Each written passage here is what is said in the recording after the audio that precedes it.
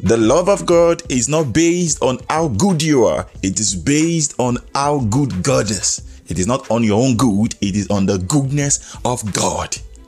If you didn't do anything to earn the love at the first place, there is nothing you can do that can make you earn the love of God. It is unconditional.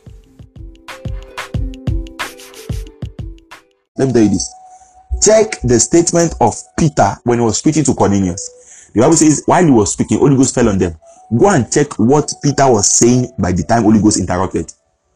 The moment Peter, let's quickly read it. Acts chapter 10. Matthew, Mark, Luke, John, Acts of Apostles. So Acts chapter 10. Ama fafa legolo stavina sagila ngo tiebe lukumonanse. Aba. So Acts chapter 10 verse 36. Everybody, I want to show you something in 36. The Bible says, as for the word that is sent to Israel, preaching good news of peace. Any person that preach any good news that is not good news of peace, checkmate the person. Now, by the way, verse 38, he started preaching. And then I want to show you where do you speak. Okay, perfect. Guys, are you ready to interpret scripture with the scripture?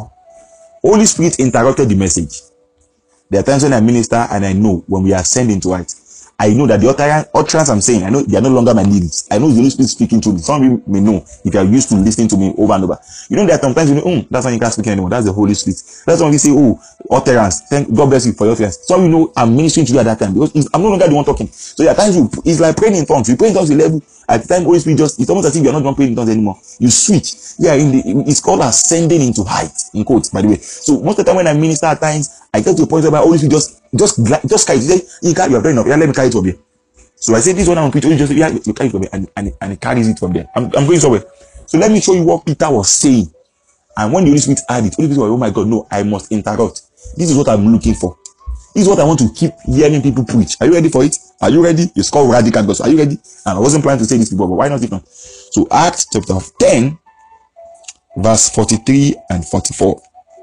Peter was preaching all about Jesus. And he said, to him, all the prophets bear witness. Now what that means is, all the Old Testament is talking about Jesus. All the prophets, Elijah, Moses, all these guys speak about Jesus. Isaiah, Ezekiel, all about Jesus. Now it says, all the prophets bears witness that everybody listen, that everyone who believes in him receives forgiveness of sins through what?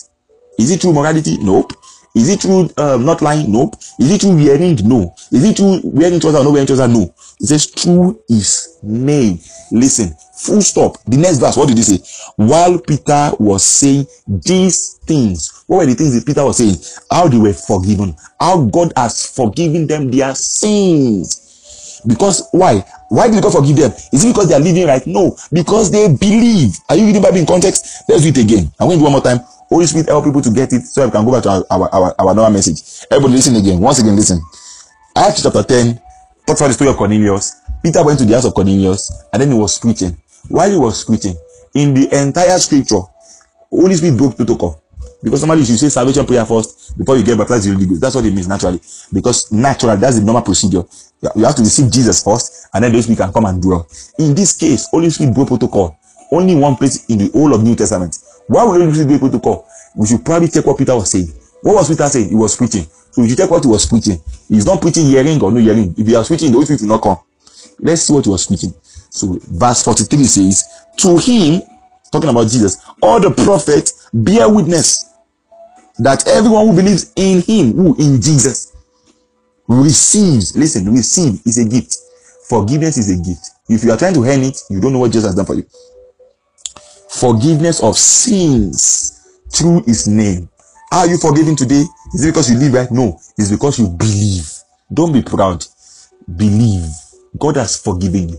When the Holy Spirit had, oh my God, Peter, that's my weakness. Anytime I hear people talking about how forgiven they are, the effort of what Jesus has done on their behalf over what they are doing, I just want to interrupt. So the next verse says, while Peter was saying these things, the Holy Ghost fell. Holy Spirit didn't come. He had to fall on them. But like Peter, I've been waiting for you. That's the word I'm looking for. How forgiven they are in Christ Jesus because they believe. The emphasis was on belief and how they were forgiven and how they receive it. Some of you need to receive that forgiveness. Say, Lord, I may not fully understand it right now, but you guys say this thing and it's so good to my hearing. Lord, I believe that I'm completely forgiven. You say it. It is what the dimension is operating with you. You think you want to cast out demon, and then you want to do it with the consciousness of the Father. Oh my God, oh God, forgive me. The sin that I know, the sin that I don't know. Before you go and cast out demon, you are joking. You won't even finish the statement. That was what happened. Son of Scapha, they went to go and meet these guys. They said, in the name of Jesus, get out. You think it's by the lyrics? No, it's identity. Who you see yourself to be in Christ Jesus. So the demon asked one simple question. Simple question. Oh, come. We know. Listen, Jesus, we know. We know Jesus now. He's the Son of God. Paul, we know. We know Paul now. He's always talking about how righteous he is. Paul wrote Romans chapter 5, verse 17 and 19 that talks about with one man's obedience, we're all righteous. So we're righteous in Christ Jesus. Paul wrote, there's therefore now no condemnation for those that are in Christ. So they know him in the kingdom of hell. Because why? That guy understands justification by faith. But listen, who are you? Those guys don't know what to say because they don't hear a message like this. They don't know what it means to be forgiven in Christ. They don't know what it means to be blameless as well. They don't know the authority they have in Christ Jesus. They don't know that they are seated in Christ far above principalities and power.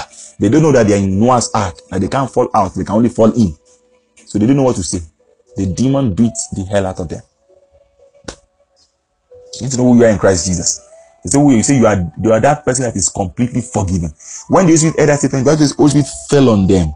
Listen to the people who fell. Listen, everybody listen. The Holy Spirit, verse 44, fell on all, AWL, who had the word. What word? The word of how forgiven they are. People are like, no, Inga, don't tell people how forgiven they are. My brother, you want them to be free? It's only the truth that can set them free. God wants you to know how forgiving you are. So that is Jesus we talking about you.